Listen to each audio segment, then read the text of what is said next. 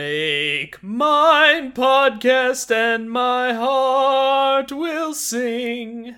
I should have known you'd pick that song. Oh, we're doing them all. Oh. It's something Blue Bayou podcast. And all the cast podcasts. Without you, I don't remember this one. Skippy Casey at the bat. A sneer curled podcast slip. Two silhouettes. I don't remember that one either. Peter and the Wolf podcast.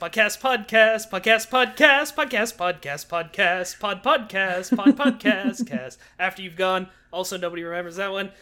Johnny Podcaster and Podcast Blue Bonnet. Podcastable, podcasteress, we savagely deny it. Podcasticent, podcastulous, we certainly certify it.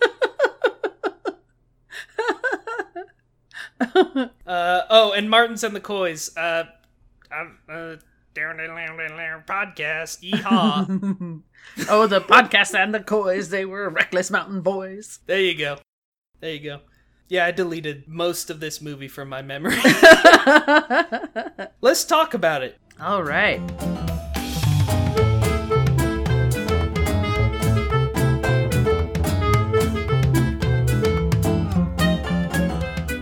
Hello, everybody, and welcome to Me, Mom, and the Mouse, a podcast about watching cartoons with the Google Doc broke. I can't remember what this is a podcast about. I mean, obviously I can, but it threw me off, you know? Yeah. It's a podcast about the joy of watching cartoons with your family. We're watching every film in the Disney animated canon and talking about how it was made, what it means, and why we love it, or don't. My name is Isaac Coleman, and I am joined as always by my mother, Rue Coleman. Hello, Isaac. How are you doing today? I'm doing okay. How are you doing? Well, I think that intro shows that I've really got it together today. Really just got it all figured out. Yep. You know, I'm in a messy place right now, but this is a messy movie. Kind of, yeah. This week on the program, we are, of course, continuing the wartime era with 1946's Make Mine Music, directed by Jack Kinney, additional sequences by Clyde Geronimi, Hamilton Luska, Joshua Medor, and Robert Cormack. All good directors, I guess. We're starting to recognize some of these names. We're starting to watch the credits, and you're like, look, it's Tee-Hee. Yeah. And like, it certainly is. Yeah, it's true. I never really paid attention to the credits before. We're learning so much. This is technically a movie. Yes, it is. It is a movie made up of many different parts. What does this movie mean to you? It feels a little bit like cheap Fantasia. Oh, I can explain why that is. It's because it's cheap Fantasia. Yes. That's the genesis of this project. Yeah. But did you have any, fondness or negative feel, like, before we watched it for this show? So here's the thing. I had, until you were born, I had never seen this movie altogether. We owned the VHS when you were little, and I had seen it a couple times. I have seen some of the segments several times. But I haven't really watched this whole movie all in one go very many times at all. And some of them are very forgettable, so I do like certain bits quite a bit, though. As you say, we got the VHS. We got the 2000 VHS release. I don't know if we got it in 2000, but that matters. Yeah. So we had it. It was one of our Disney VHSs, and like all of those bad boys, I have seen this movie a million times. I'm sure you've seen it more than I have. I definitely have seen it more than you have, but I really liked this movie quite a bit as a kid. I have certainly seen this more than Fantasia. Yeah. As much as I've seen Fantasia several times, I talked, in that episode, we talked about how I wasn't as familiar with it. But we didn't have Fantasia on VHS, so it didn't live in the playroom with the VHS movies. Fantasia was on a DVD with the grown-up movies. That's exactly correct. As a grown-up movie, Make Mine Music more accessible. Yeah. Literally. Yeah. I could access it with my grubby little hands. Yeah. But, so I've seen this movie a million times. Watching it, it was really nice to get that hit of nostalgia. Good. I was surprised. I was doing a little preliminary research before watching the movie, and I was surprised because people mostly don't like this now. People are mostly like, this is very bad. And I was like, oh, come on. I love Make Mine Music. And I watched it and I'm like, I understand why people say this. I don't agree.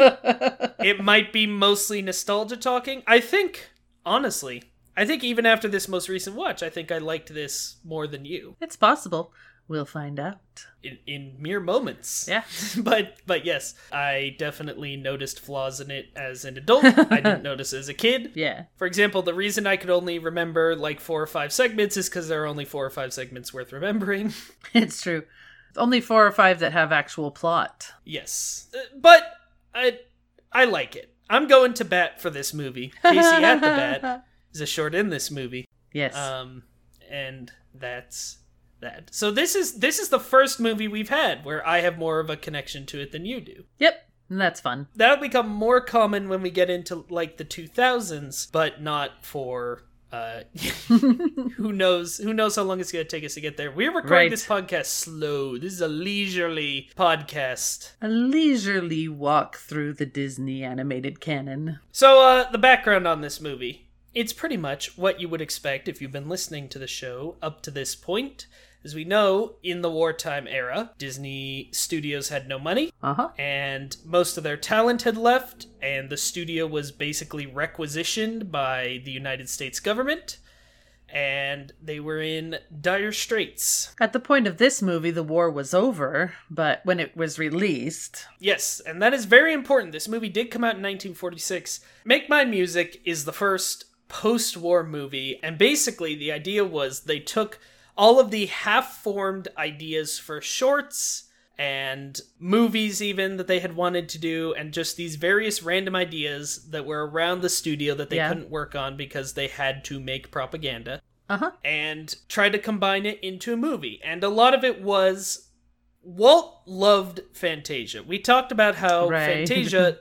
Up to his death, that was Walt's favorite movie the studio ever did, and he was so depressed, not only by everything else that's happening, but by the fact that Fantasia bombed. He really wanted to do another one of those, but he, understood the need to make money, and so the idea was, let's do Fantasia. We'll even reuse the Blue Bayou sequence, was a sequence that was cut from Fantasia. Yeah. But the big difference is we are going to get some of the most popular stars and musicians of the day, and we are going to do popular music. We're going to do stuff that people are familiar with, thinking that the classical music was what turned people away. Which, as we talked about, was kind of true, but it was much more just like bad timing.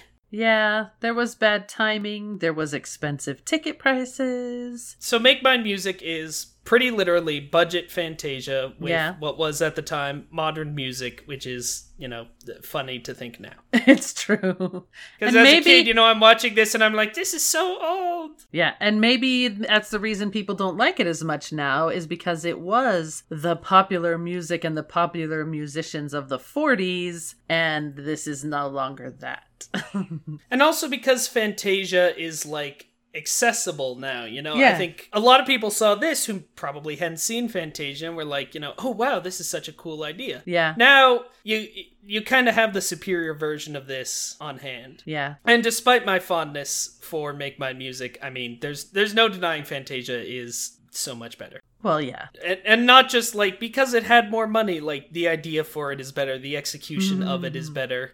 The organization of shorts is better. The shorts themselves are largely better. The animation is better. Right, but that's especially like that's the wartime stuff. Right. I do think people are really mean to this movie now. I mean, it's a Disney corporation. They're gonna be fine. But people really hate on this movie, and I feel like you have to take it kind of for what it is. Right. Walt would have made Fantasia 2 if he could have. I mean, definitely. That was literally what he wanted to do after Fantasia, was make more Fantasia segments. Yeah. But nobody watched it. Nobody liked it. A war happened. Even if you, hate this movie, I just don't think you can blame it on the people who made it, who come across as, people who are really trying hard to make something good with what they have, which is nothing. Right. We're doing the best we can. The movie cost $1.35 million to make. It made a little over $3 million, supposedly. Well, there you go. So, it did all right. Like most of these wartime movies, it kept the lights on, which is what it needed to do. It was actually quite well critically received at the time. Okay. Because people were mostly like, it's these musicians I like with fun animation. Great! Woo-hoo. 10 out of 10. Critics liked the comedy of it. They liked the visual inventiveness. It's kind of the opposite of Fantasia, where at the time people loved it. Now it's kind of flipped the other way. All right, I promise we could stop talking about Fantasia, probably. Another interesting fact about this movie, it's a very important piece of history because it was screened at the first ever Cannes Film Festival. Ooh. In 1946 is where it premiered, along with, a bunch of other movies, including Jean Cocteau's Beauty and the Beast, La Belle et la Bête, from 1946, which, if anyone listening hasn't seen, you should see it, because that is an incredible movie. It's your dad's favorite version of Beauty and the Beast. Make Mine Music won an award for Best Animation Design. Imagine that. As like one of the only animated movies there, if not the only animated movie there. But hey, it won that. Still an award. Which is, it maybe kind of needed because this was the first Disney movie not to get nominated for any Academy Awards. All the others had been at least nominated for music. And or had even won for music. Yeah. But this one did not, despite being really music focused. Definitely. The belief at the time is just that the Oscars were sick of Disney and felt he was phoning it in. I can see why they would think that, but also they'd just be like that. Yeah, I mean, I mentioned the Oscars mostly as like a point of historical interest, not as a we should put any stock in what these elderly ghouls have to say about anything ever. Exactly. So yeah, I mean, there's a lot of stuff we could talk about with the people who were involved in this movie, but it feels like it kind of makes the most sense to talk about that as we go through segments. Oh, for sure. Definitely. And other than that, the only really interesting thing I have to talk about right now is the home video release. Yeah, we're gonna have to talk about that. It was first released on Laserdisc in Japan in 1985. Oh yeah! Laserdisc. Nothing the Japanese people wanted more than a Laserdisc of Make Mine Music. But then it was released on VHS and DVD in the United States in the year 2000 as part of the Walt Disney Gold Classic Collection line. Which is what we had the VHS of, and which is the DVD we had to purchase just now, too. Yes, this movie has never been released on Blu-ray anywhere. It has never gotten a later DVD release in the United States. Yeah. In some other countries got later DVD releases. And it is not on Disney Plus. And nobody is quite sure why. It's true. Couldn't find any information why. This just feels like one of those movies that somebody, and you get these, one of our bonus episodes is one of these, that it's like, I don't know, somebody at Disney has a vendetta against this movie. I almost wonder, within Disney Studios, it was pretty not liked at the time. A lot of the people who worked on it were disappointed. We've talked about how Walt and Roy Disney were disappointed in basically everything they had to put out at this time. So, I don't know, maybe they're like, oh, this is the bad one. But it's like, Black Cauldron is on Disney Plus. I know. Chicken Little's on Disney Plus. Dinosaurs on Disney Plus. This is not the worst. I have no idea. It's very strange that it's the only one not on Disney Plus. I don't remember this being a problem with the VHS, but of course it's been a long time since we would have watched that. We don't even have a VCR anymore. But this DVD, they did not modify it very well for widescreen. Basically, the top and bottom of the images were cut off so that it could fill the screen. And it was unpleasant. Let's talk about the movie, and let's start by talking about this. This DVD sucks. I know. You and I both bought it because it was not on Disney Plus, yeah. And because the DVD is, for some reason, still in print. This exact same 2000 release, updated in no way at all, and B, was very cheap. Yes. And again, I was feeling like Make Mine Music, I'll own that. That's a classic. Yeah, but it's not real great to watch on this DVD version. DVD is horrible. Number one, they cut out the first segment, which we'll talk about in a moment. They cut out 7 minutes of footage. Mm-hmm. They edited some other stuff. The worst thing is the aspect ratio, where what they have done is they have cut off the top and bottom of the box. Come on, just give me letterboxing on the sides and make it the right aspect ratio so I can see the whole picture. Yes, kids don't care. Adults can deal with it. Right. This was though the beginning of like D&D. Digital and discs. Yeah. This was though at the beginning of DVDs, like this is what we were doing. It was all this terrible widescreen. Even with VHS, if something, it was the other way. If something was in a widescreen format, we were gonna cramp it into a box. Like the idea of movies being like historical artifacts that you should try to release in the version in which they came out is kind of something more recent, and is also not something the Disney company has ever bought into, I think. As you see with all the Disney Plus releases where they're doing ridiculous stuff, like the release of Splash, where they added CGI hair to a person to cover up because Mom, you could see a naked butt. It's true, but now you can't because it has creepy hair CGI'd on it. I've watched that movie on Disney Plus. You watched the Disney Plus Splash? We did, and it's not right. They also added Grunkle. They changed Grunkle Stan's hat in some episodes of Gravity Falls for some reason. Obviously, there was the whole Simpsons aspect ratio controversy, which they've fixed now, but in the most petty way possible, where you have to go into 5 different option menus deep to find the watch an original aspect ratio. Here's one thing, though. I mean, so many of the segments from this movie have been released in other ways, like they would have them as part of TV segments or include them on other showings. They would show some bits maybe as shorts before other movies. Like, they never felt like this movie should always be whole and intact.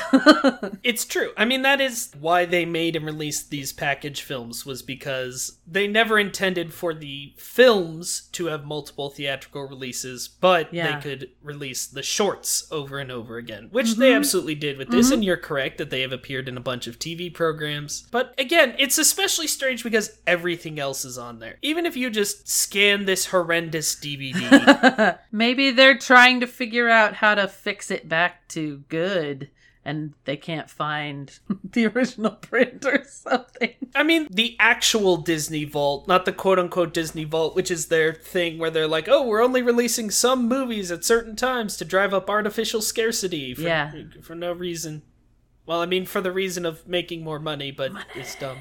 But the actual, archives where they keep this stuff, it's supposed to have a reputation for, they preserve things extremely well. Yeah. So I feel like there must be a good print of Make Mine Music somewhere, I would think. Who knows? Maybe someday we'll get the story. Maybe. But for now, all we have is this rancid DVD. And I would imagine that the Laserdisc release is probably better, or the VHS release. Well, and some of the releases in other countries are not edited, so they might be better as well. Right. I don't know what the aspect ratio is like. True. On, the UK. There was a 2013 UK DVD that was uncensored and unedited in that sense, but I don't know what the aspect ratio was. Who knows? I would hope better. I would also hope better. UK, I hope you got a good one. This is a musty DVD package. Can't recommend it on any level. But the movie itself starts, we get the little Make Mine Music song, which I remembered very well. It's fun. Credits. We're on a building. It looks like you're going into a theater, but it's hip. It's a city skyline and all the buildings light up. Yeah. And there is a little book that says Make Mine Music. Oh yeah, that's true. I forgot. There is a book. It's a book movie. It's a book movie. Book status. True. I didn't even make note of the book. Well, here's why I made note of the book. Originally, the book said a musical fantasy in 10 parts. Yes. But on this DVD, it just says musical fantasy. They've also, because I looked them up side by side, they have changed the background color of the book, and they have, obviously scribbled over where it says in 10 parts. Obvious if you know it's supposed to be there. Yeah. It just, they didn't even edit it in a way that's remotely convincing. But they had to remove where it said in 10 parts, because people would be like, hey, they're only 9. I paid for a full 10 parts! This DVD is $9.99, it's $1 a part! What is this? Do you want to talk about the DVD we watched first, or should we slide in the missing segment here? Let's go ahead and put in the missing segment here because it's the first segment in the original movie. And, you know, that's what we're talking about. So the first segment is The Martins and the Coys, a rustic ballad. I do like how all of the segments, well, almost all of the segments have a blank in front of them. Yeah. Like Martins and Coys is a rustic ballad. The Whale Who Wanted to Sing at the Met is an opera. Casey at the Bat is a musical recitation. I had noted that The Whale Who Wanted to Sing at the Met is opera pathétique. But yes, it is. It is an opera pathétique. Thank you for clarifying that, because that is an amazing detail that I would not have wanted to miss. Well, yeah, so Martins and Coys is a rustic ballad. It's 7.5 minutes long. you can find it on... Shh, but yes. Yeah, we both watched this on You can watch it on the internet. Yes, Mom and I both watched it on totally legal websites. Secret Disney Plus. If you put in a password into the search bar, it pops up.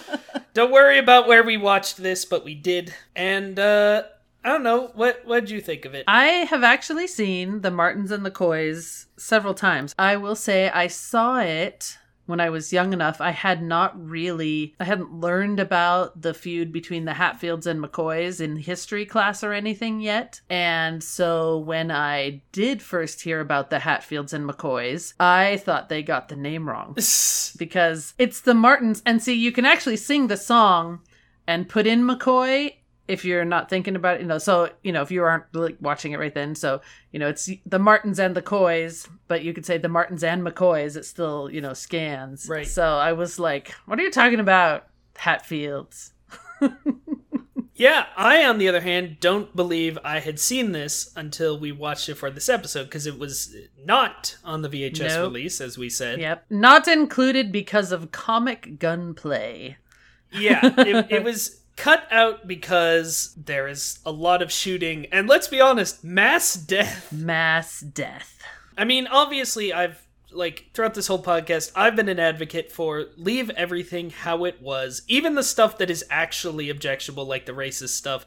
I would rather just have the movie be as close to the movie it was when it came out. Yeah. And, if it's something problematic, that's when you put up that disclaimer about outdated cultural depictions, or you have a little introduction like Warner Brothers is doing with some of its movies now. They'll have like an introduction by a film historian being like, this is why this movie is important, but also problematic. I always thought this was a very funny short. When I was a kid especially, I thought it was hilarious. I didn't love this short, but it is it's a strange one to cut, because the gun violence it's not like gun violence. No, it's just so ridiculous. It's not in the remotely realistic. But basically, It's the story of these two families, the Martins and the Coys, who are having a feud. The Martins are wearing blue, the Coys are wearing red. It is obviously based on the Hatfields and McCoys. Basically, the jokes are like, der her, I'm a hick, hillbilly, etc. Yeah. I was amused at the beginning.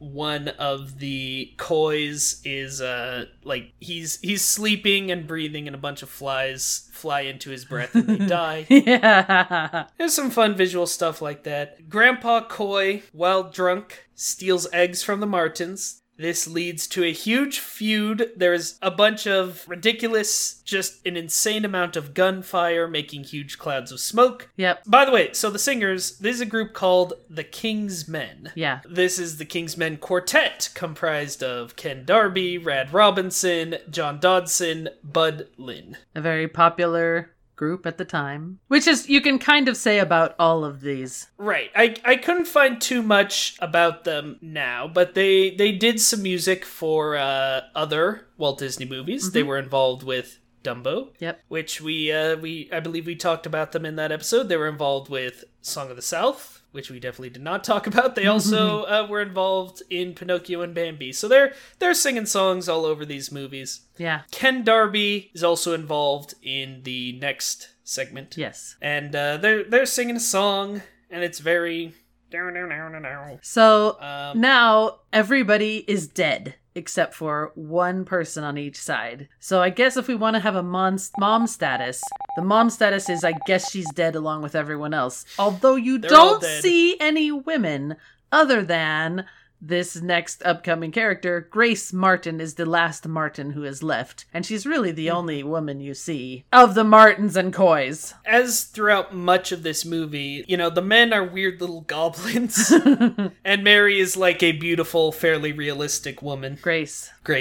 Why did I think it was Mary? I have no idea. Her name is Grace. Okay. Well, anyway, Jennifer is the surviving Martin, and Henry Coy is the surviving Coy. He looks... the way he's drawn makes him look like he hasn't got a single brain in his head. Do you know what I mean? I like that assessment. He also is drawn much more realistically. Basically, I would say he and Susan look like they're actually the same species, and they don't look like they could possibly be related to the rest of their family. Who are now sitting as little ghosts on clouds watching them. And commentating. Yes. He sees her, ooh, and she sees him, ah. So then, of course, they're in love and they have to get married. And the other family members who are all dead now are like, no! The singers say that, like, you can hear their ghostly cusses for miles or something like that, but ghostly cusses I wrote down. Yep. Because that's a good phrase. By the way, so this is at 5 minutes into this, 7-minute short. Then there is 2 minutes of a dance. Square dance for the wedding party. For 2 minutes. Yep. It goes on. It sure does. And then they drive off, and I have to say, like I said, I didn't enjoy this short too much. So much of the humor is just Hicks are dumb, which is a little lazy, but I really, really didn't like this punchline. I don't know how you felt about it. The punchline is that now that they're married, they're fighting all the time, and so she's throwing him out of the house, and he tries to come back in. He runs into her fist. She's throwing all the dishes out at him, kind of thing. So basically, they're feuding as a married couple now. Right, they're continuing the feud, and them ghosts don't cuss no more. Yeah. They're like, this is great. I mean, I did like that she's getting the best of the fight. Sure, because as you say, he's a potato man. I thought it was silly. I don't remember even thinking it was, when I was a kid, it was just like, haha, that's so silly. Now it's a little bit more, it would almost be funnier if they were, I don't know. It would be funnier if they were not fighting. It would be fun. I think it would just have been fine if they ended it at... Right at that 5-minute mark. Yeah, I agree, which is what I thought was gonna happen. But again, I'm like checking that time. I'm like, well, there will be more than this square dance. Nope. There was not. Not much. This is partially a generational thing, but I don't find those jokes where it's like, the joke is marriage is terrible. I don't find them that funny in general, right? Where it's just like, the old ball and chain, or I hate my wife. Right. Like every boomer comedian. Those are not so funny. I think I always interpret it as, I've read stories or whatever, where the way the couple kind of expresses their love for each other is through kind of fighting. To me, it always kind of was like, this is how they get on. Okay. Not that they hate each other, not that they dislike each other, but that they like fighting with each other. You see what I mean? Sure.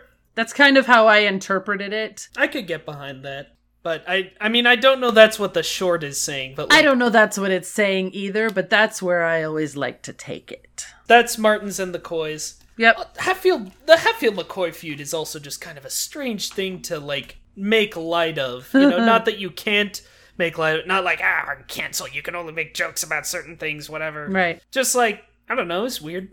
Kind of a weird thing. It is a kind of a weird thing, but, they gotta get their inspiration somewhere, I guess. Here's what I will definitely say in favor of this short, which is that in our version of the movie, you start off with Blue Bayou, and then all the cats join in, and then Without You, which we'll talk about in turn. But basically, here's what this adds up to. The first 3 shorts in our version are nothing. They don't really have stories. 2 of them are completely forgettable and boring. Yeah, It's Blue a Bayou bad- starts off very sleepy. So if you start with that one, ooh. One of the things we talked about with Fantasia is how well they place the shorts and how they put them in the perfect order. Yeah. Even though it's not actually a movie and they have nothing to do with each other, a perfect, satisfying arc. And like when you're getting maybe a little sleepy, here's something really exciting. Yeah. After something really exciting, let's slow it down a bit. Like Yeah.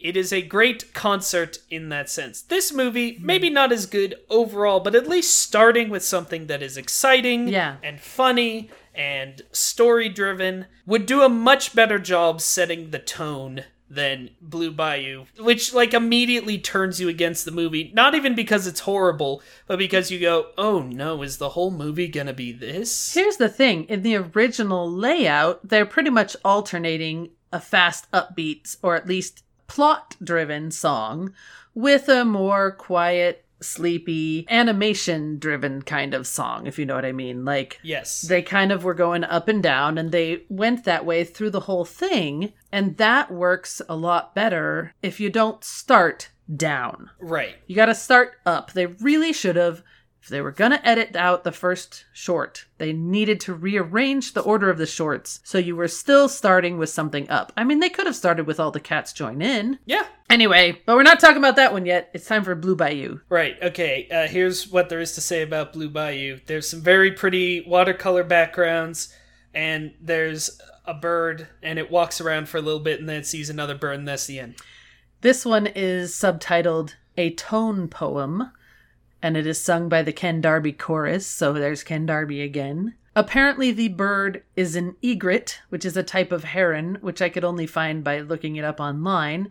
This was the animation, though, that was originally intended for the song Clair de Lune to be put into Fantasia. They just used the same animation and wrote a song that went with it. Yeah, this is a new song, Blue Bayou, and I couldn't sing you a note of it. No idea. I can't remember it at all. And, you know, you put Clair de Lune over this and you extend it to the length of a Fantasia short, I could see how this could be something. You might be able to see this with the Clair de Lune music as an extra on my Fantasia DVD, but I can't recall. I should have checked. By the way, speaking of extras on DVDs, the extras on this DVD, because I was like, oh, there's bonus features. You know? Yeah. It's hard to find stuff about this movie. I would love to see some information. No, it's just 3 completely unrelated shorts. Yep. But yeah, that's really all I have to say about Blue Bayou also. So then all the cats join in. A jazz interlude. Yes, I definitely liked this one. Yeah. Both, as a kid, I really liked it. Now I still really like it. Again,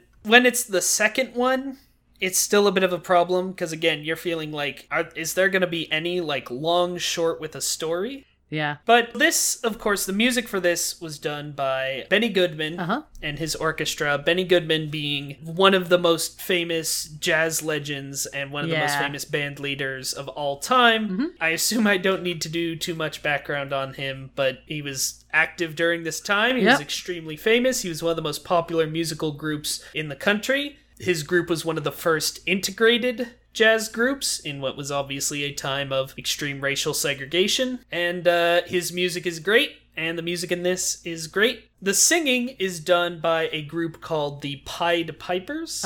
And they were quite popular at the time, not only for their own music, but for collaborations with Tommy Dorsey and a little guy named Frank Sinatra. All these famous people. So this is a really fun song. It is. And it's fun because it shows like 1940s teens. I always like when you've got the pencil kind of drawing the action as you're watching it. I always think that's very fun. That's one of my favorite styles. I agree. I loved that in Saludos Amigos. I loved that in this. Obviously, the Looney Tunes short Duck Amuck is like probably the most famous version of that. Yeah, so we have a pencil drawing in the images. It's also drawing the colors, despite this apparently being a number 2 pencil.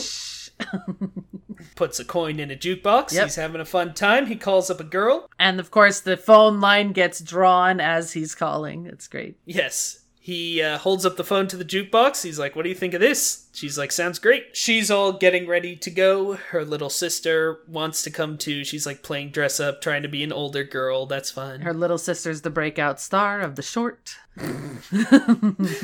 We love a cranky character. Yeah. They get into a car. The pencil doesn't finish drawing the car while they're driving away. So it has to draw a stop sign so it can finish drawing the car. I love that bit. It's a really great joke. It is a little weird that for, such a swinging song, it's all white people in this short. I mean, I'm not surprised considering the context, like considering the time in which this came out, but it's a little weird. They go to the malt shop and they're all dancing. Yep. Dance, dance, dance. We got a fun cast of characters. I did notice, there's some cheapness here for sure. It's all flat colors. Yeah. There's no background not to really. Almost all of this. Which kind of makes sense, like, the pencil hasn't drawn it in. But also, you made up that device, and it was probably so you could use solid color backgrounds. Right. All the characters have dot eyes, except for one just completely random guy who does have eyes with pupils. I didn't who's notice just there that. for like a moment. It's quite interesting. It's quite strange. But there's one guy who's got whites of his eyes. Yeah. Everybody else has dot eyes. Not like there's a huge plot here. Yeah, I mean, they're at the malt shop. They dance around. They make a big sandwich, and everybody eats some of it. Yeah. The pencil draws a girl with a really big butt, and she looks offended, so it erases some of it. Yep. And then it just stops. There's no real ending.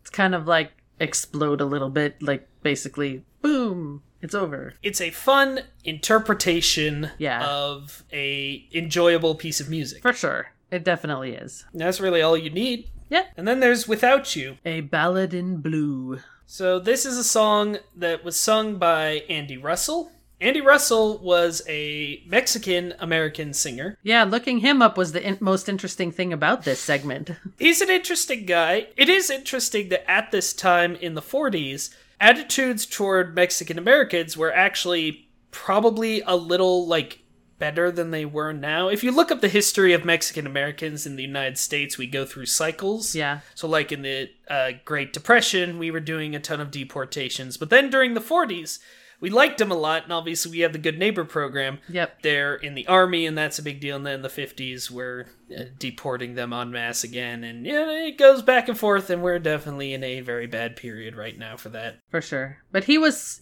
extremely popular in his day.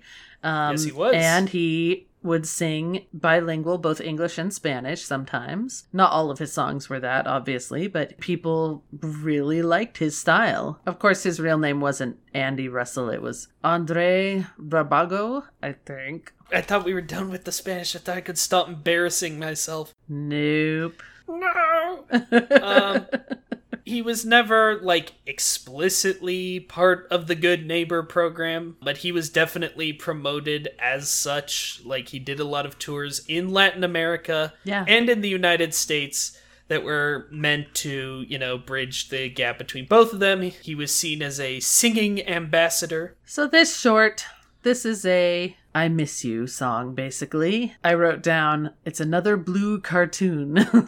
It really is. Because, I mean, it's subtitled A Ballad in Blue, but basically it's a very sad kind of song, because I miss you, but I don't like being without you. So you get rain on the window, a willow tree, which is sad, sad everything. It starts with a goodbye letter. Yeah. And then we go to the rain on the window, and it's all this surreal, not even really surreal, it's this sad imagery. There's a lake. Stars. And I didn't care, with respect to Mr. Russell, I didn't care for the song too much. I'm sure he has many other great songs that he made his name on. Right. I don't think this is one of them. It's another very pretty short. I mean, the animation is kind of pretty to watch, but it's kind of forgettable also. I couldn't sing you a note of the song either. No, and then it ends on the same window, but it's dark. Yep. Which is one thing I will say about this movie that we'll probably talk about throughout. It definitely has an undercurrent of sadness. It really does. And maybe that's related to, I wish we didn't have to do a package film. I think it is. I think that it is. the kind of depression of the Disney studios at the time. Like, people weren't feeling good, and obviously we've just had this war, and that's always a miserable nightmare for everyone. Like, I think even though they're trying to make a funny cartoon, like, sometimes the sadness comes out. Yeah. And this is definitely one of those times. It's not like there's any resolution to this at all. It's just a literal portrait of misery. Uh-huh. Which, again, is fine if you have had the Martins and the Coys promising, don't worry, there will be stuff that's funnier, there will be stuff that has more of a plot. Yeah. Us watching it. This is the part where I'm almost worried, like, is this whole thing bad? Luckily, the next segment is Casey at the Bat. Which is, I think it's the funniest short. It's definitely the funniest short in the whole thing. I agree with that. And it's great. Is this one your favorite, do you think? I don't think it's my favorite, but I definitely think it's the funniest. It's hard. It's definitely hard for me to decide between this one and the one that I think that I've picked as my favorite. I don't know if you want me to say now or not. No. Let's wait for it. I mean, look, we can guess. We know you're an after you've gone stan. But no, yeah. Casey let me tell you, this short is so good I was looking something up. Obviously, I do a lot of research for this show, and I was looking something up, and I needed to watch a little part of it, so I pulled it up on totallylegalwebsite.biz and started watching just a piece of it, and I just sat and watched the whole thing again. Yep, it's so good. Jerry Colonna, who is the narration for this one, and a little singing, does such a great job. Yes. Jerry Colonna is a musician and an actor and a comedian and a singer and a songwriter and a trombonist. But really what he's known for is he was part of Bob Hope's very popular radio programs. And he was always the guy that they had do the wackiest characters. And if you look up a picture of him, he's got big ol' bug eyes and a walrus mustache. He had a catchphrase. He would ask, "Who's Yehudi?" which is, I had to read an entire Wikipedia article to understand it. So let's just say this was funny in the 1930s and 40s. Okay, then. But he did improv. He was wacky. That was his, comic persona. Yeah. And I didn't know any of this while we were watching it. I didn't remember who this guy was at all. But I wrote down, look up who the voice actor is in my notes because he does such a good job and he's so funny. Yeah. So Casey and the Bat, I'll be, again... Casey at the Bat. Yes, thank you. Not and. So Casey...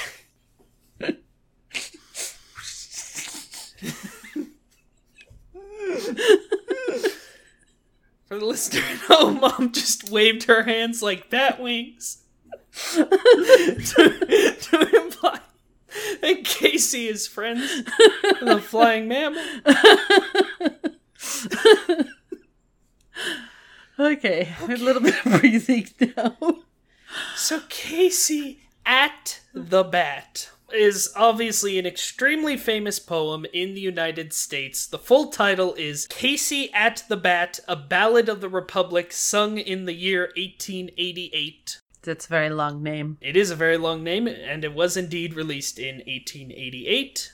It's been very popular, and even as a kid, maybe just because I liked this movie, I liked this poem. Yeah. I remember the school library had a book that was this poem, but illustrated, kind of a picture book. Uh-huh. And I would check it out frequently because I don't know, I liked this poem. It's a good one. And it's referenced in a ton of cartoons. Garfield and Friends has a horrendous parody of it. What can you say? It has everything that Americans like. Sports, dudes, hubris, attempted murder. Attempted murder. It connects with people because it's so true to the sport of baseball, which is still ingrained in American culture and in the American psyche, even though nobody likes baseball anymore. I think there are definitely some people who like baseball. It's just not our family. Nope, nobody likes baseball. You're gonna get tweets. I'm gonna get tweets. I'm being hyperbolic. It is much less popular than it was. Exactly, that's true. And it is also insanely corrupt. Yeah. But no, of course, and even I'm being snarky here. I have so many good memories of going to baseball games. Yeah, you don't have to pay attention to the actual baseball. Just hang out with people. Exactly. When it's not the Rona, I love going to the Lincoln Salt Dogs games here in town, and they're I don't even know what league they're in, but they aren't even in the minor leagues. But, like, I don't know. It is fun. It's a fun thing to do. Yeah. So Casey at the bat. They do change the text of the poem. They add to it. They change some of the words so it can fit into... The whole thing isn't sung, but, like, it can fit into more of a musical cadence for the parts that are sung. Yeah. They also add a little music to the beginning and the end. Yep. But it stays very true to the poem. Yep. I like the way it sets everything up at first before you ever even see Casey with, here's the score so far. Then these two guys get out. These two guys get accidental hits, so they end up on second and third. And of course, it's just silliness going on, right? It's just silliness throughout the whole... I always thought it was hilarious, the part where the cover gets knocked off the ball. Like, I always thought, is that even a thing that could happen? But it is, and the ball is just a scribble inside. Yes, it is a scribble. Casey at the Bat is another segment that I had seen many times before we got this movie. Oh, for sure. This one is on so many things. What I really like about this short is that all of the people in it are made out of rubber. Yeah. They really have so much fun with the character movements. This is where you remember the Disney animators were, except for maybe with respect a few people like working on Looney Tunes, but they were basically unmatched at this time. And they are so good at comic movement and visual gags. They are. You can't really describe like some of the stuff that happens in this short, but it's just so funny and so kinetic. Yeah. The second guy who gets the hit has this big old long mustache, and they do so many jokes with the mustache. It's getting tangled up in the bat. He's using it to touch the base. Yes. I was wondering, having looked at Jerry Colonna, if his mustache was a little bit of an inspiration. Not that it's the same style at all, but who knows? They may just have been like, let's have him have a giant mustache. I really like the umpire, who is like a demon. Yes. Like he's so scary looking and so, you're out! It's true. Strike one! It doesn't matter what he's saying. It's all in that really intense, loud voice. I also quite like the coach of Mudville, who is very tiny, but also very aggressive. And when he goes up against the umpire, it's really hilarious. I love the dork in the stands. I don't know how else you describe him. Oh, he's the one who's rooting for the other team. Yes. Which is Burbank, which is kind of a funny little in-joke. After Flynn and Blake manage to get their hits, Flynn, because as you say, he has mustache happenings. Yeah. And no-hit Jimmy Lake, because he gets his foot set on fire. Oh, yeah, I guess I got them out of order. Flynn is the first hit, not the fine. second one. It's okay, whatever. Hey, listener, if you were composing a tweet to correct us about the Disney cartoon Casey and the Bat, maybe think about some stuff. Maybe go outside. Keep listening, though, but take the podcast outside. Maybe think about it. But yeah, so Flynn and no-hit Jimmy Lake, they get on to base, and that means, despite all odds, Casey. And there's a short little song about how popular he is, mostly with the ladies. Oh, yes. Casey's the guy with his eye on the ball. And also the ladies. Yes. He walks up with a fistful of 100 bats. Chooses just the one he likes best, which looks extremely tiny in his gigantic hands. And this is part of where the DVD is at the worst, because it's constantly cutting off the top of him because he's so tall. And he's making so many funny facial expressions. Come on. Is. Of course, everybody knows how good Casey is, so the pitcher is all sweating because he's nervous. The catcher, when he's trying to signal the pitcher, braids his fingers, literally trying to signal. Yes. I love the braid. Flynn and Lake are, doing all sorts of ridiculous dances of being off base, ready to run. Yeah. So, of course, the way the poem goes is Casey just ignores the first two balls because he's so cocky, and then he strikes out on the third one. Spoilers. Spoilers if you're a time traveler from 1887. But I love how they do it in this one with this first ball, where Casey pauses time. Yeah. Examines the ball in midair, picks it up, puts it back in midair, and then says, of course, that ain't my style. For strike 2, he's reading Police Gazette, which was a detail I really liked. Police Gazette was a magazine at this time. There's a great article, you can read about it on cracked.com by Sean Baby, who is one of my favorite internet writers. But basically, this is a magazine that is extremely inappropriate for children. Yeah, it kind of looked that way. I mean, it definitely has a girl on the front. Yeah, I'm gonna be careful here, but it is half girls and half aggressive violence. So it's really funny to me with that context, which I'm sure the viewers at the time would have had. That's a joke for the adults. Casey's reading Police Gazette. And as, with the poem itself, this great language that has lasted for hundreds of years, Casey is all ready to go, and the ball is thrown! I love that his lip is curled in a sneer. That sneer on his lip. Yes. A sneer curled Casey's lip. That's how the line goes. Yes, that's actually a little earlier. Oh, Here, you're the sneer right. is gone from Casey's You're lip. right. His teeth are clenched in hate. He pounds with cruel violence. His bat upon the plate. I forgot to mention about the sneer earlier, though, because I love that drawing. I used to try to do that with my lip. Again, it's like the sneer curling Casey's lip is just a phrase that's embedded in my brain, and I love how they interpret that stuff. Yes, anyway. I agree. I love his ridiculous lip curling. Yeah. But now the air is shattered by the force of Casey's blow! And I have to say, even after this, as many times as I've seen this short, I got goosebumps in that build-up to the swing! I think it's the animation is good, the music is good, obviously the voiceover the narration is tremendous. Amazing. And the language is so good. It's a good poem, guys. It's a good poem. And I'm like, I know he misses it. And then you get that lovely little song.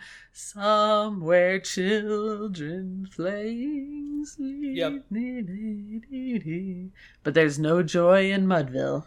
Mighty Casey has struck out. Casey is chasing the ball all over. It's on the Crying. ground. He's trying to hit it with the bat. It's like jumping away. Yes, it's hilarious. And for some reason, I just really like the touch of it fades to black, and then Jerry Colonna says, "What do you know? The game is over." Yeah, it's great. It's such a treat. And it's, for, again, us watching it the way we were watching, it's so nice when you get to that one. It's like, oh, okay, this movie is good.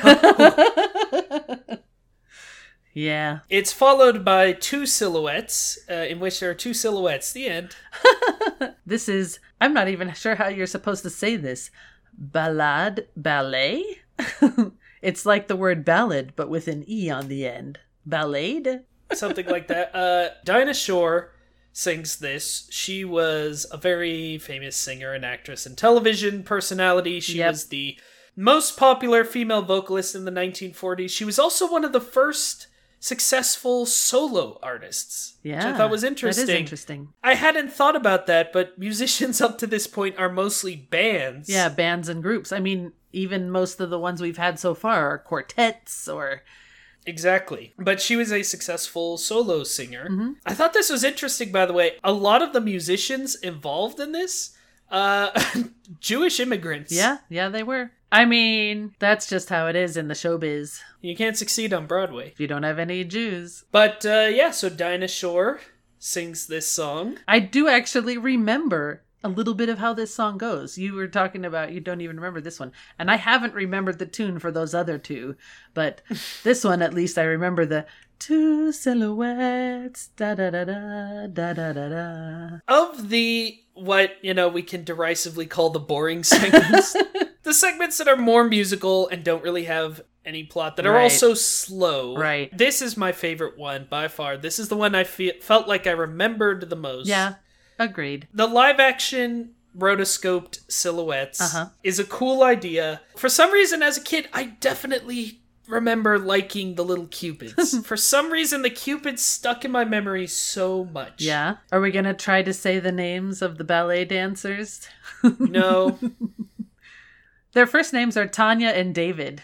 I'll try it, but I'm going to screw it up. I have screwed up every single last name I've tried to say on this podcast. So, as always... I'm a dingus, but David Lachine, maybe, and Tanya Ryabuchinskaya, Maybe. Maybe. They were apparently also the live-action models for Fantasia Dance of the Hours, the hippo and the alligator, potentially. Oh, that's very cool. So, back to Fantasia again. Right, that's a much better...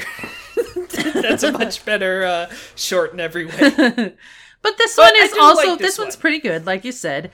The silhouettes of the two ballet dancers are interacting with animated things, which is very cool. Like when she's waving her arms like ballet dancers do, they're having animated like stars or flowers or things happening with her hands, or her hands are doing things, as opposed to it just being nothing is going, right? Just waving around. Right. And it's, following up on Three Caballeros, we still have the fun, we're still trying to mix live action and animation in interesting ways. Yeah, a little bit, yeah. But there's not too much to say about it. No, but it's a cool one to watch. It's definitely less boring than the other two slow ones. Mostly the even ones are the slow, sad ones. Not 100%, but most of them, the odd ones, are the better ones usually. Yep. And that's certainly true of this next one. Certainly another classic short. Yes. Peter and the Wolf. Yes, a fairy tale with music. This is my favorite. Interesting. I think this one's my favorite segment. That's totally fair. It's totally fair. It's a very good one. Yep. This one, of course, the featured performer is my main man, Mr. Sterling Holloway. Yeah. Professor Holloway, once again. Is he in all of these package movies? I hope he is. I would hope love so. that. We'll have to wait and see. I don't recall him being in the next one, but I don't recall. So he's narrating Peter and the Wolf, which, of course, is an incredibly famous piece of Soviet propaganda. That's right, people. People don't know this. So it's a famous composer. Going to say wrong, but I think it's Sergei Prokofiev. Your guess is as good as mine. Great. And of course, it is a piece of classical music, or as it was known at the time, music, right, that was composed in 1936. So it is actually somewhat recent to this time. And it is designed for children. Mm-hmm. From its inception, it was designed to start with a narrator explaining all of the instruments.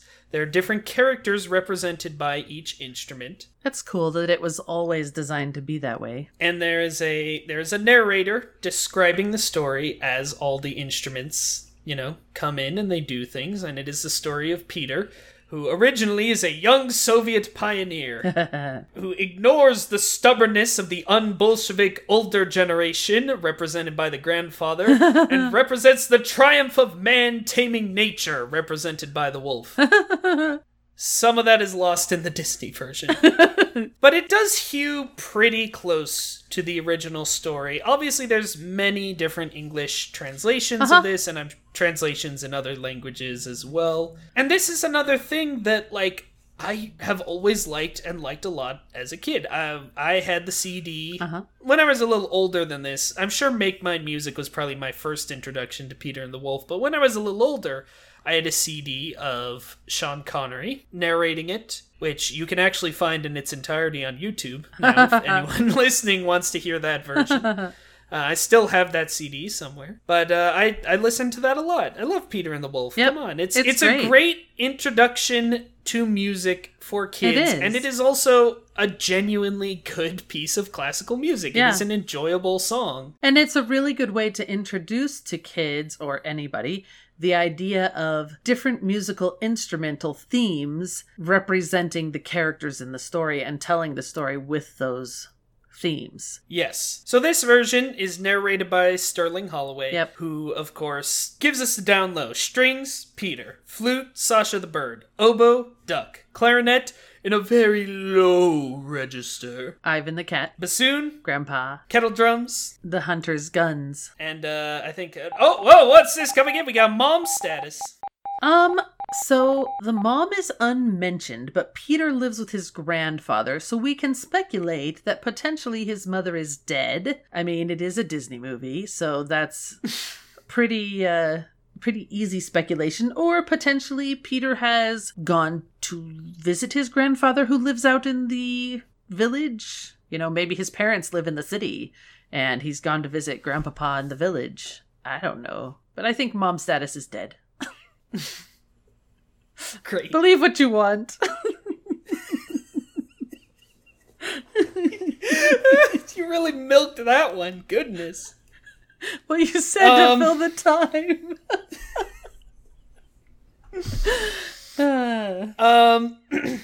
So, also, after the kettle drums, I love, as much as I'm annoyed that they don't mention the wolf is represented by French horns, as a French horn player, and as the fact that French horns are always relegated to being the instrument nobody remembers, we exist. Yeah. But I do actually like how Sterling says, and there is also a wolf. A wolf. And then you get that incredibly, dramatic... It's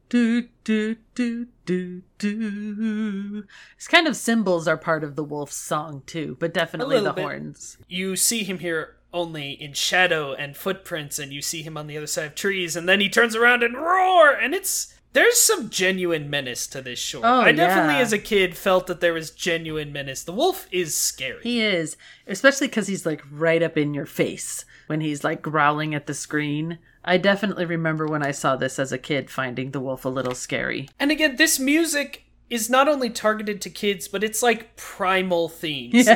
Like, there's just something about that dun dun dun dun dun dun for the wolf that, like, I don't care how old you are, it gets to you, it gets to me. Yep. But so then we are introduced to the actual story. We see little Peter armed to the teeth. With a pop gun. And Grandpapa says, stay in. I can literally hear the music in my head as we're describing it. Yeah. Even though this is a shortened version of the song, because, of course, the actual original piece of music lasts 25 minutes, and this short does not. Does not, no. But that's okay. Yeah.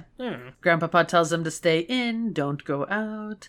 It's dangerous out there. There's a wolf. And Peter's like, say. Peter wants to capture the wolf. He imagines himself having captured the wolf. He takes his pop gun back from Grandpapa in a fun little bit of business, and he sets out. Yep. And he meets Sasha, the bird, who is excitable and a little forgetful. I do think it's funny how Sasha looks bald except for when he wears his big tall Russian hat. I also think it's funny, or at least interesting. This is the only character, I believe, who Sterling actually, like, says lines for, kind of. That's Everybody true. else, he's like, Peter thinks, or Peter says.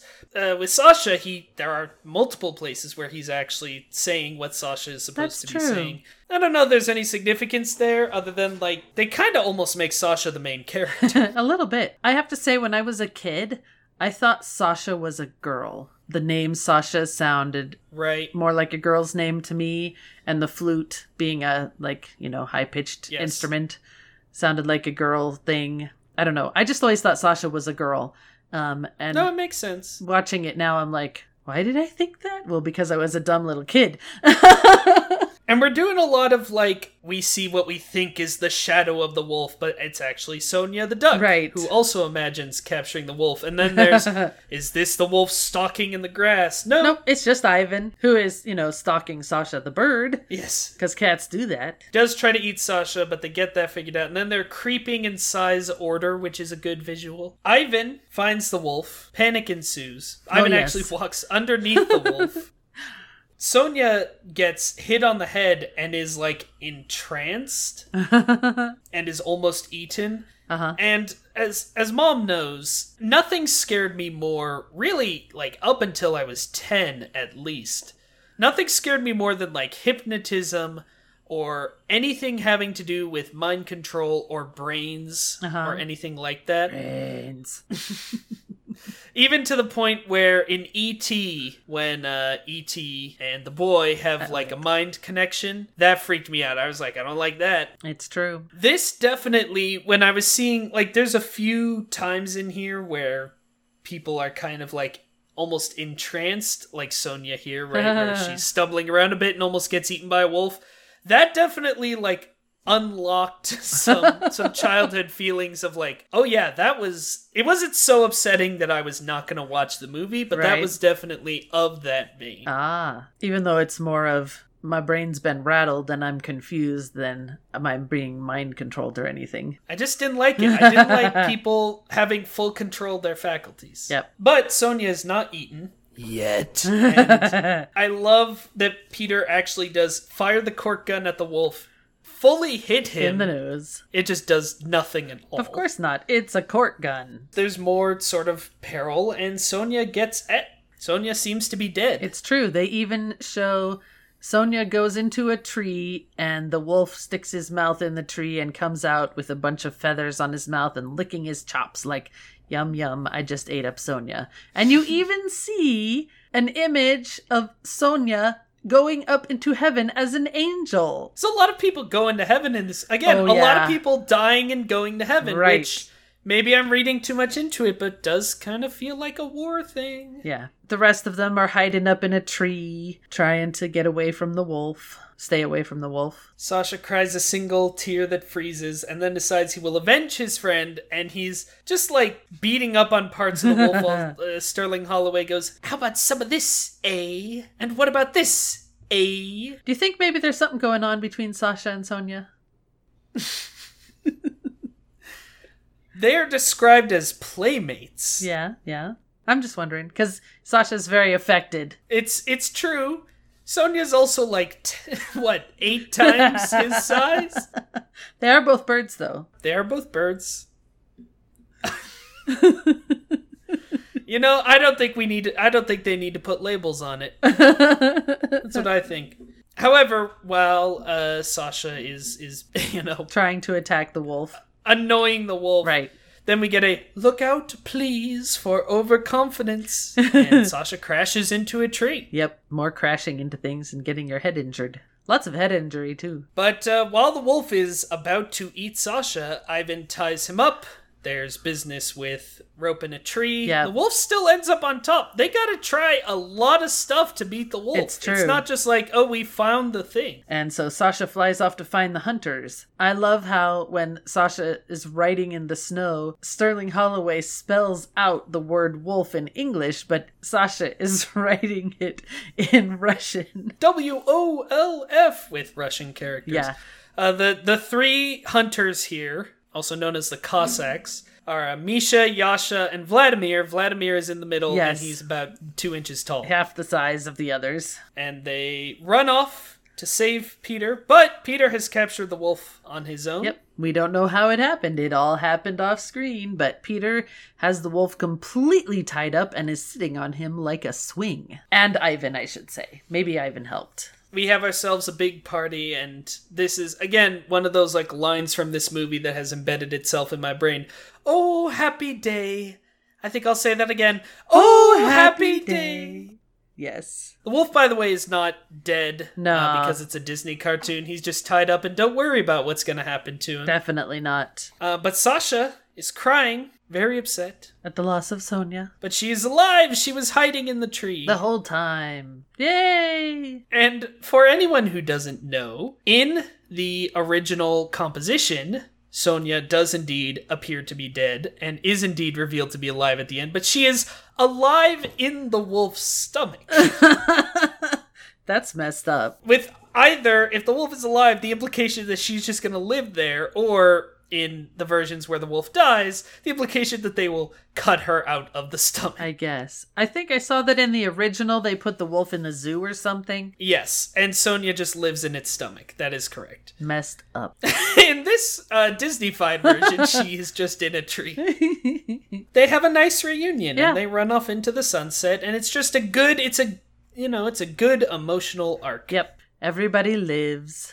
This segment, both in terms of the quality of animation and like the storytelling and how well it uses the music, this short you honestly could slip right into Fantasia, and I think most people would not notice. Yeah. You know what I mean? Like, if this had been in Fantasia, you wouldn't be like, oh, this is way worse. I mean, it wouldn't quite feel like it would fit because of the narration, and there isn't any narration on the actual Fantasia segments, but I see what you mean for sure. After that is After You've Gone. After You've Gone. Which again features the Goodman Quartet. Yeah, this one's subtitle is, And Now the Goodman Quartet. Yes. Because, if you've got living legends in the studio, you might as well have them do 2 songs. For sure. I cannot remember anything about the actual song for this one, but it is a fun little animation segment. Yeah, I mean, the song itself is just sounds like a jam session or something. Yeah. I apologize. I don't know enough about jazz if this is an actual song. Again, don't tweet. But it starts off with all these fun abstract shapes, zigzags, and bubbles. They turn into instruments. Yep. There are 6 anthropomorphic instruments: piano, bass, snare drum, bass drum, cymbal, and clarinet. And they're dancing and shrinking and growing. They run along an infinite piano road. The bass and the clarinet get into kind of a fight. Yep. They have to run from a huge drum. The clarinet turns into a fish for a bit. I like the hands that turn into, like, dancing ladies. Yes. That's funny. This is... I don't think we need to dwell on it because there's really not much to say, but this is a really fun interlude. I like it a lot. Yep. Of the even-numbered ones, I probably still like Two Silhouettes better than this one, but this one's a fun one. I don't know which of those. Maybe this one a little more. I don't know. I kind of like it all. Honestly, Martins and the Coys, Blue Bayou, Without You, those are the only ones I don't like. And even then, Without You, I kind of enjoy how bleak it is. Martins and the Coys, the opposite, I enjoy how energetic it is. I guess Blue Bayou is the one I just don't care about at all. I really don't. There's neither the music nor the animation of Blue Bayou interests me at all. Yeah. This one at least has a fun stuff going on. And at the end, it all goes down the drain. Yes, this one's totally fun, and it's kind of what the shorter shorts of this movie should be, you feel like. Then we have A Love Story, Johnny Fedora and Alice Bluebonnet. Yep, sung by the Andrews Sisters. Even I had heard of the Andrews Sisters, so I imagine many of our listeners have as well, but in case you haven't, they were a close harmony singing group. Yep. They kind of popularized their, like, style, which is close harmony boogie woogie, I guess. They sang the song Boogie Woogie Bugle Boy, which is extremely famous. Yeah. And many other extremely famous songs, and they were very famous, and their legacy lives on today. Yep. I don't know. They were actually sisters. I like that close harmony sound. It's very good. I like him too. And I like this segment. Now, as we often do, we were watching this with Dad, and he was making all kinds of sarcastic comments throughout this one. Yeah. Not unfair sarcastic comments, to be honest. But I like this one. I remembered this. I mean, I, again, pretty much remembered this whole movie, but I quite enjoyed this one. It's a little stupid. Yes. But whatever. This one I had remembered pretty well also. I can't remember if I ever saw it separate from this movie, though, or if this one just really stood out to me for some reason. You may have seen it separately. It was certainly released separately. It's possible. I just can't remember a particular instance like I can with some of the others, like Peter and the Wolf and Casey the Bat. This is actually a song that I will occasionally get stuck in my head. I think it's a nice song. It is. I mean, is it the best Andrews Sisters song? No, don't be stupid. No. But no, but it's okay. I actually, you know what? This is so stupid. So, first of all, for anyone who doesn't know, this is a short about 2 hats that are in love. Right. 2 hats. Johnny Fedora and Alice Bluebonnet are a literal fedora and a literal bluebonnet, and they are in love. Yep. They meet in they live in the window of the Bon-Ton shop. I got emotionally attached to these hats, Mom. And I think it's mostly the song, because I do find the song pretty. Yeah. When they sing about, there's a little refrain he always sings. To relay, to rely, to relu. There's something about the yearning in that. I don't know. It works for me. I think it's funny at the beginning. They're dreaming of a hat box for 2. I think the character design of this short is genuinely good. I like how Johnny Fedora, sometimes his lips are the brim, sometimes it's the actual hole of the hat. Yeah. But you always know where the lips are. Like, they put so much personality into a floppy hat. There's a lot of personality. So basically, they're in love.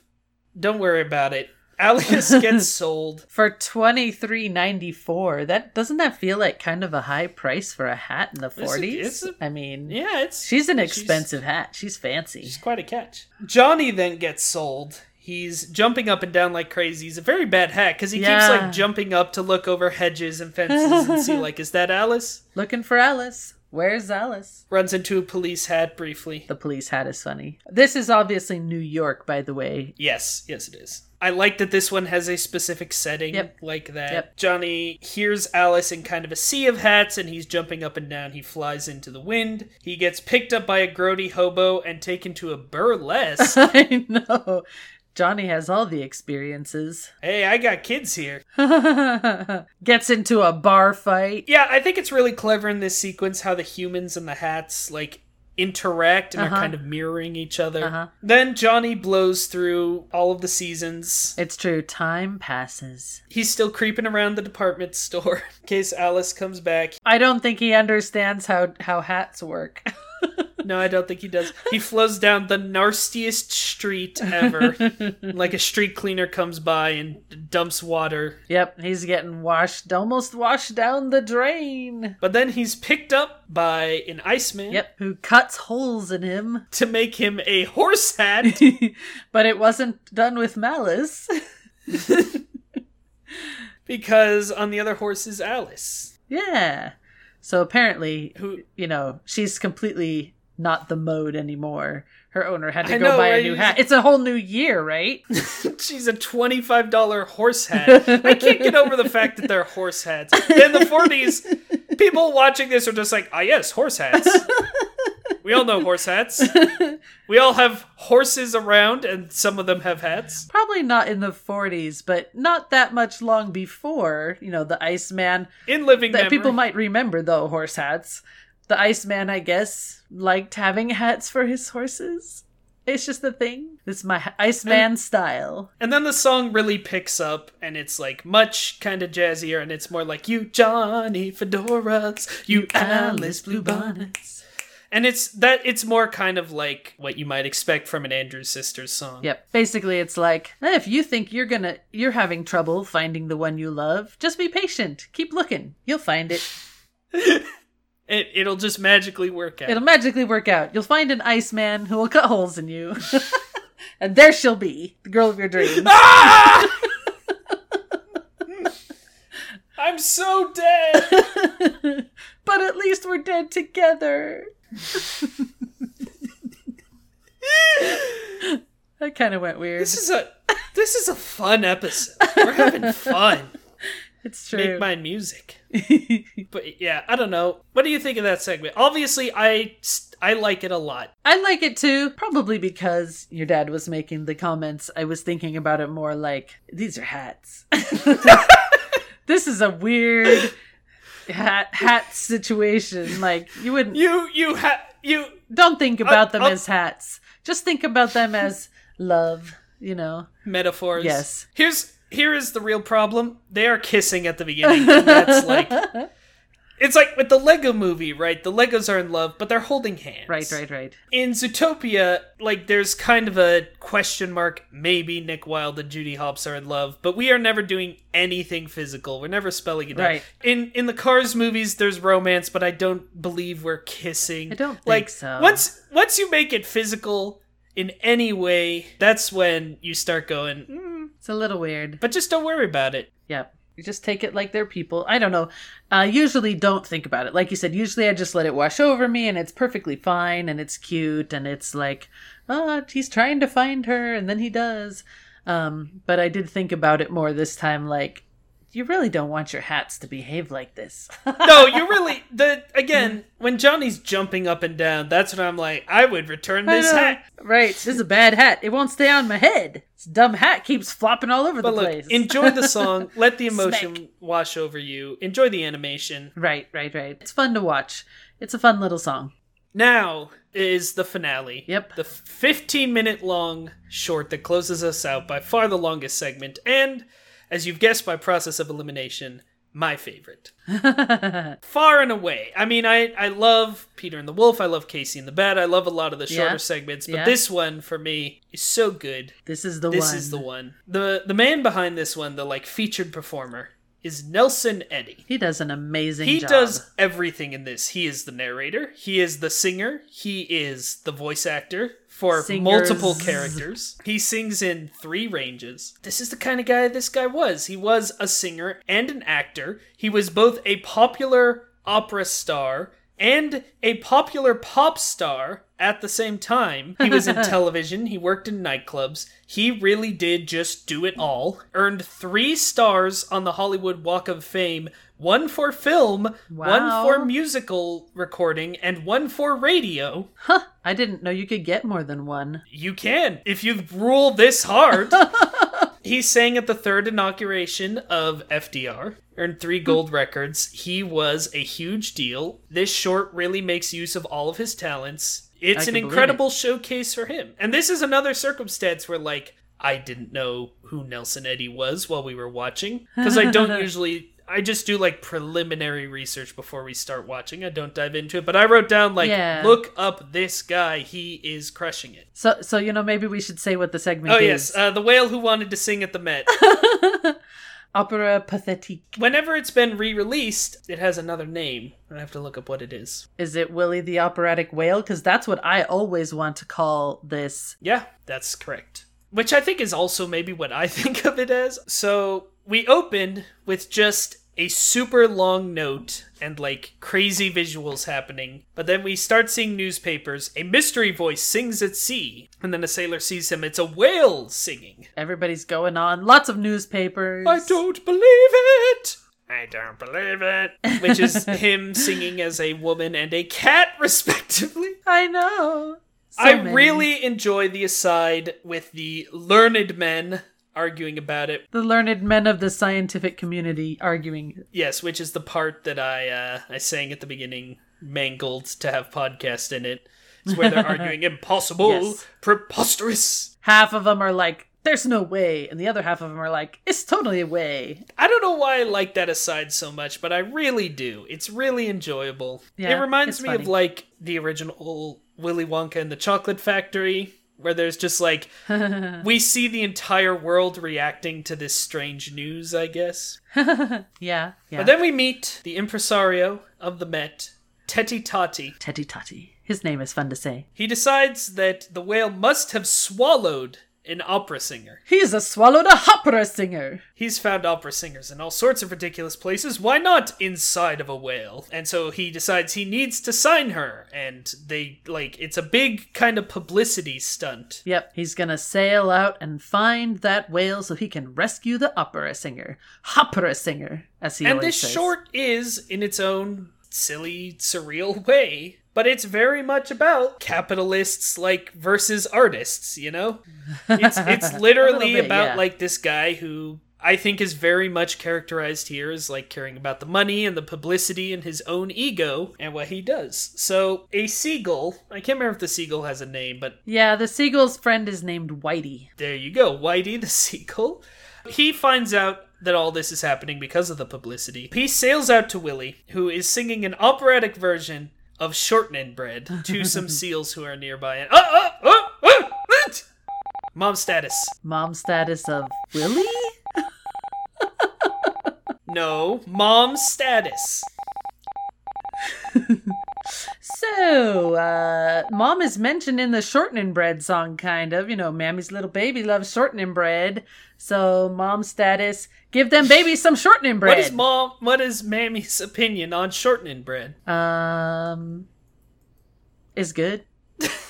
Not Europe. I mean, look, you know what? You're right. I'm trying to think if there's an opinion in the song. No, it isn't. That's the joke. But you know what? It is good.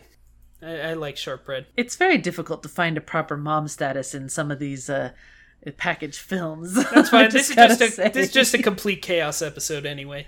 But yeah. This also, like, I definitely enjoyed this song and would like sing this song. I think about this song because of this movie. Obviously not written for it, but I always think about like Mama's little baby loves shortening.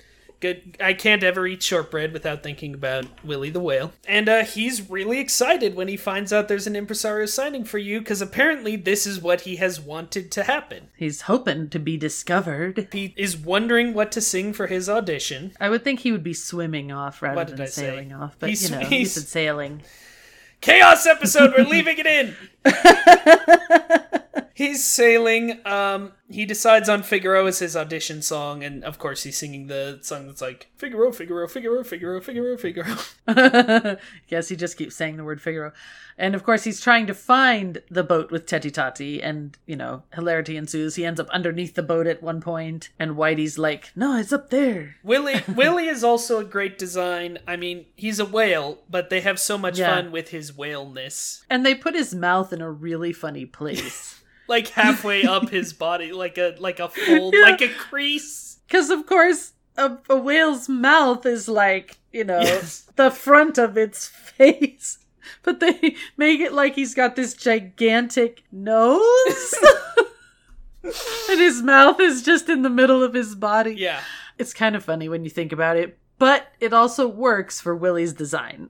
Yes, because again, he should have a big, ridiculous mouth for an opera singer. And he can sing tenor, baritone, and bass, which are represented by 3 uvulas. Yeah. And it's funny, Dad clearly hasn't seen this as often, because he was like, this is really creepy. And I was just like, listen, we all know Willie the Whale has 3 uvulas. Like, this is just It's just the thing, right?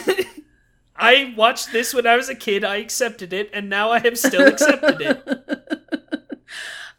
I like how Teti Tati is on a boat with 3 sailors, who he's trying to get them to harpoon Willie because, he's got to rescue the opera singer. And the sailors become enchanted with Willie's voice. They just, love it. They're like, this is great. Woohoo! It's so wonderful. Willie's a good singer. He's a great singer. They're like, shut up, Teti Tati. And they're sitting on him sometimes to get him to, leave them alone so they can just listen to the beautiful music. Right. They keep blocking him from killing Willie, but he briefly escapes, and then we cut to Willie, or I don't know if it's supposed to be Willie imagining specifically, but we go to this fantasy sequence of Willie getting to actually sing at the Met. There's discrete spotlights on his uvulas, there's a bunch of seagulls in attendance, which, by the way, is my vision of hell.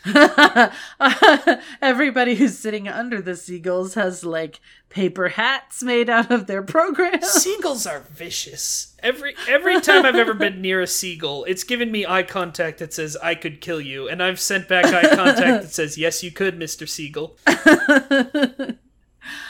Yep. So he's doing all kinds I always remember when he's doing Pagliacci. Yeah, so it's just that one's very funny. I mean, he does several. At the Met, I believe he's still doing Figaro. I didn't write down exactly what he's singing, but yes, then he's somewhere else and he's doing Pagliacci. And he has the clown makeup. Pagliacci. Pagliacci. He has the clown makeup. Yes, and he's crying, doing the laugh cry that he does.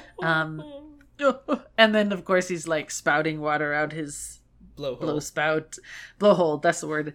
And everybody in the audience, or the orchestra, has umbrellas, and the orchestra pit is flooded, and it's very funny. And it's funny because in between the Met performance and this performance, it's a montage of I think these are all at the Met. It's just different performances. I thought that was my interpretation. Well, possibly, but either way, in between these performances, it's a montage of newspapers, oh, he's such a good opera singer.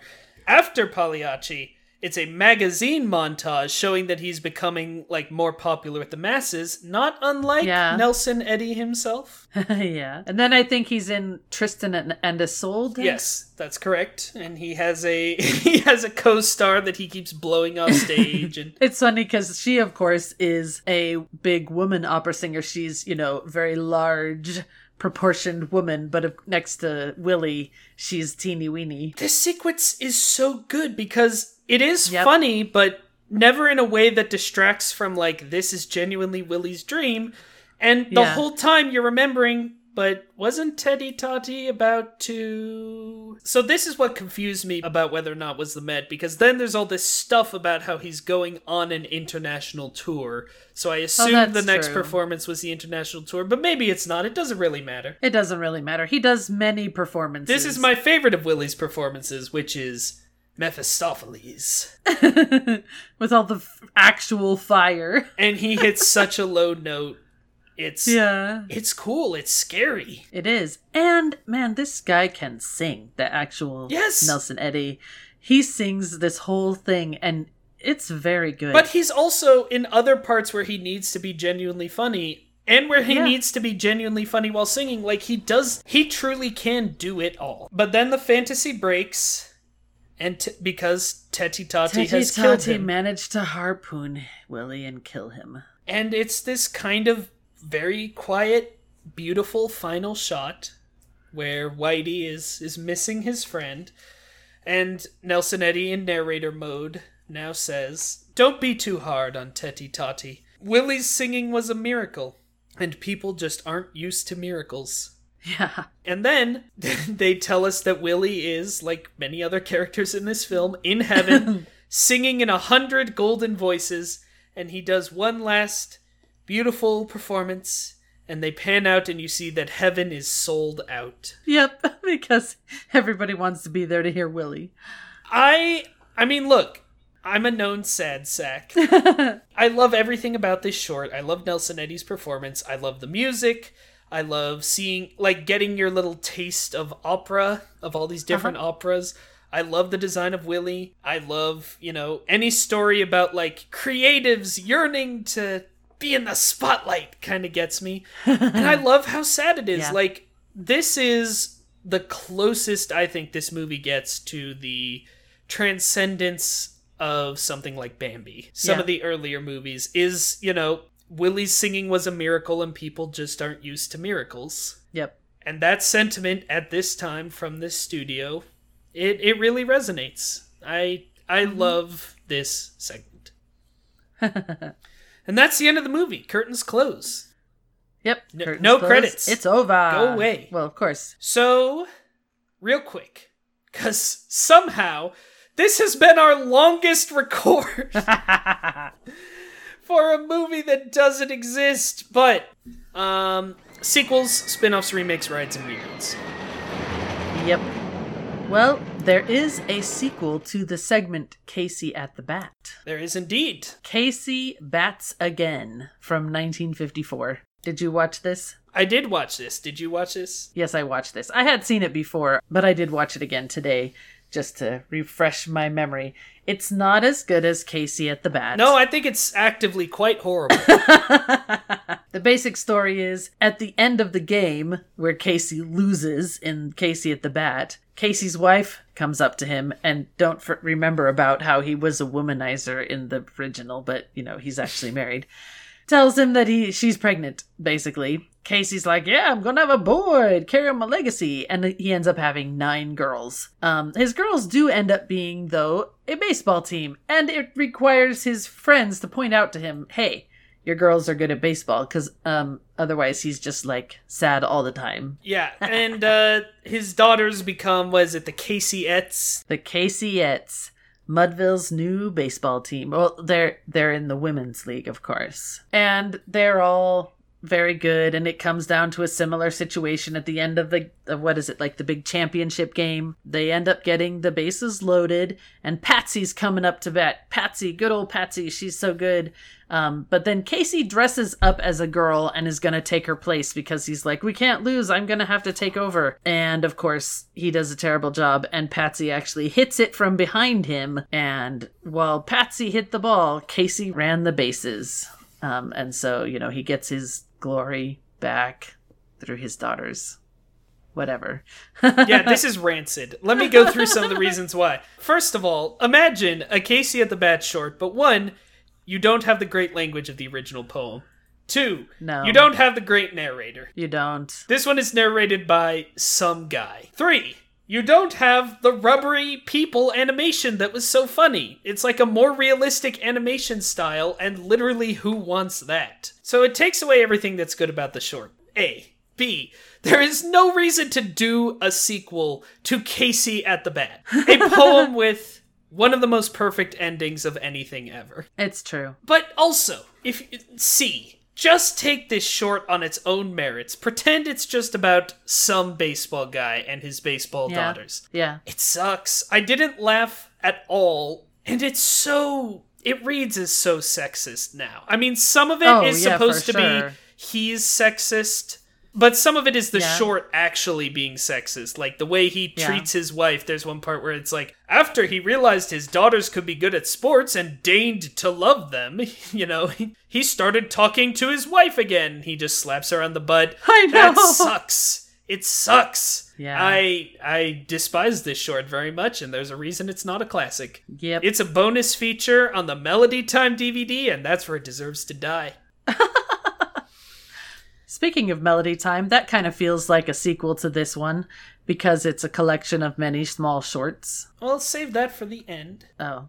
We were in the sequel, spin-offs, remakes, rides, and reboots. I guess Melody Time isn't actually the next one. It's the one It's after not. next. Still. I'm just mentioning that it feels like a sequel. Yep. The end. Yeah, so Casey Betts, again, is the main thing I had to talk about. Some of the stuff is also featured in the parks a little bit. A little bit, yeah. A little bit featured in the parks, but, not a lot. Willie, weirdly, I think has made the most appearances of any individual character in other things. Yeah. He's in a Mickey Mouse Works short with Ludwig von Drake. He's in a couple of House of Mouse episodes, very minor cameo appearances, so I didn't bother looking them up. But I think it is funny, and he was also in a recent Mickey Mouse short, one called Oh Soul Mini. Huh. Which is apparently opera-themed, and so he makes a cameo in it. I didn't bother I watching don't all of remember. I didn't bother watching all of these things because he's barely in them. Yeah. But I did think it was funny that, like, House of Mouse and the Mickey Mouse shorts are apparently where all the wartime characters went.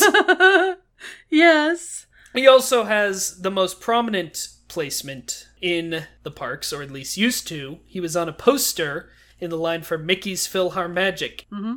And that's it. Believable.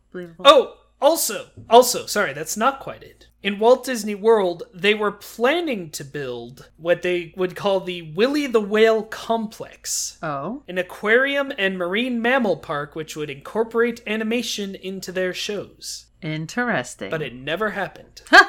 This was in 1971 they were planning to make this. That's funny. Would have been interesting. Could have been interesting, yeah. And that's really it. I mean, this movie clearly has not left much of a cultural impact. Disney has not let it leave much of a cultural impact. Yeah. Even though it got this home video release in 2000, if you were not, as I was, a very small child, I cannot imagine you, particularly enjoying this lousy DVD VHS release. Right. So, Mom, we don't rate these movies numerically. We ask each other 2 questions. The first of which is, would you recommend this movie? Yes, I think I would recommend this movie, but maybe not the DVD version. Which means I'm not really sure what version I'm recommending. But, I'm hoping someday there's a better version, and that's what I would recommend of this. I would also recommend it. It's a qualified recommendation. Exactly. First of all, you gotta, know what you're getting into with this one. Don't have the expectations that this is going to be a Disney classic. Have the expectation that this is some really good shorts and some interesting artistic interludes between them. Yep.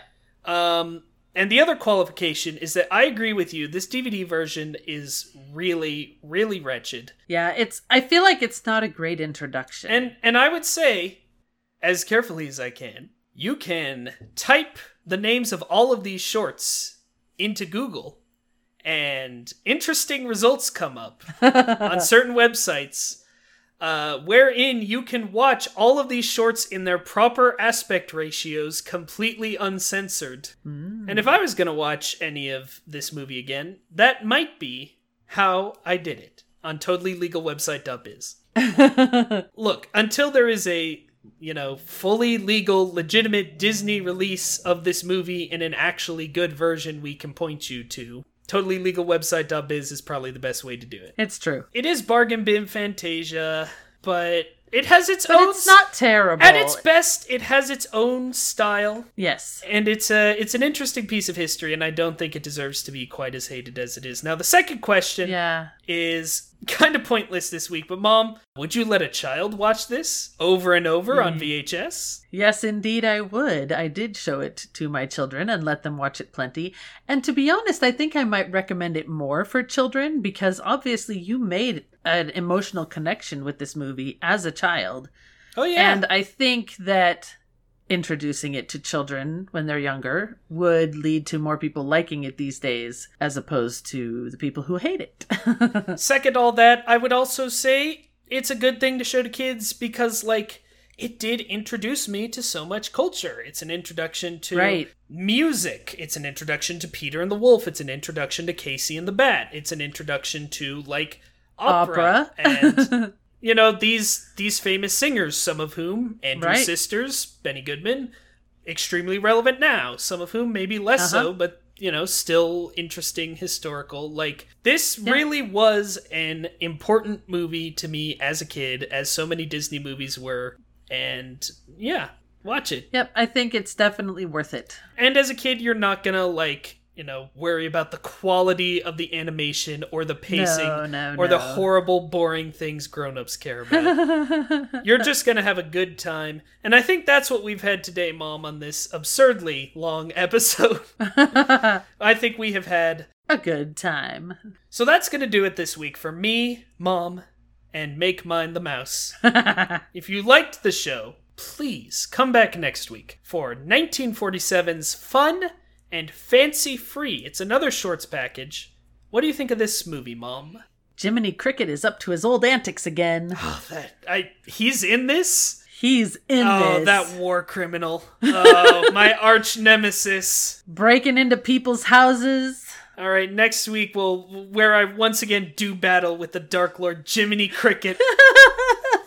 I'm me. I'm Mom. And it all started with a mouse.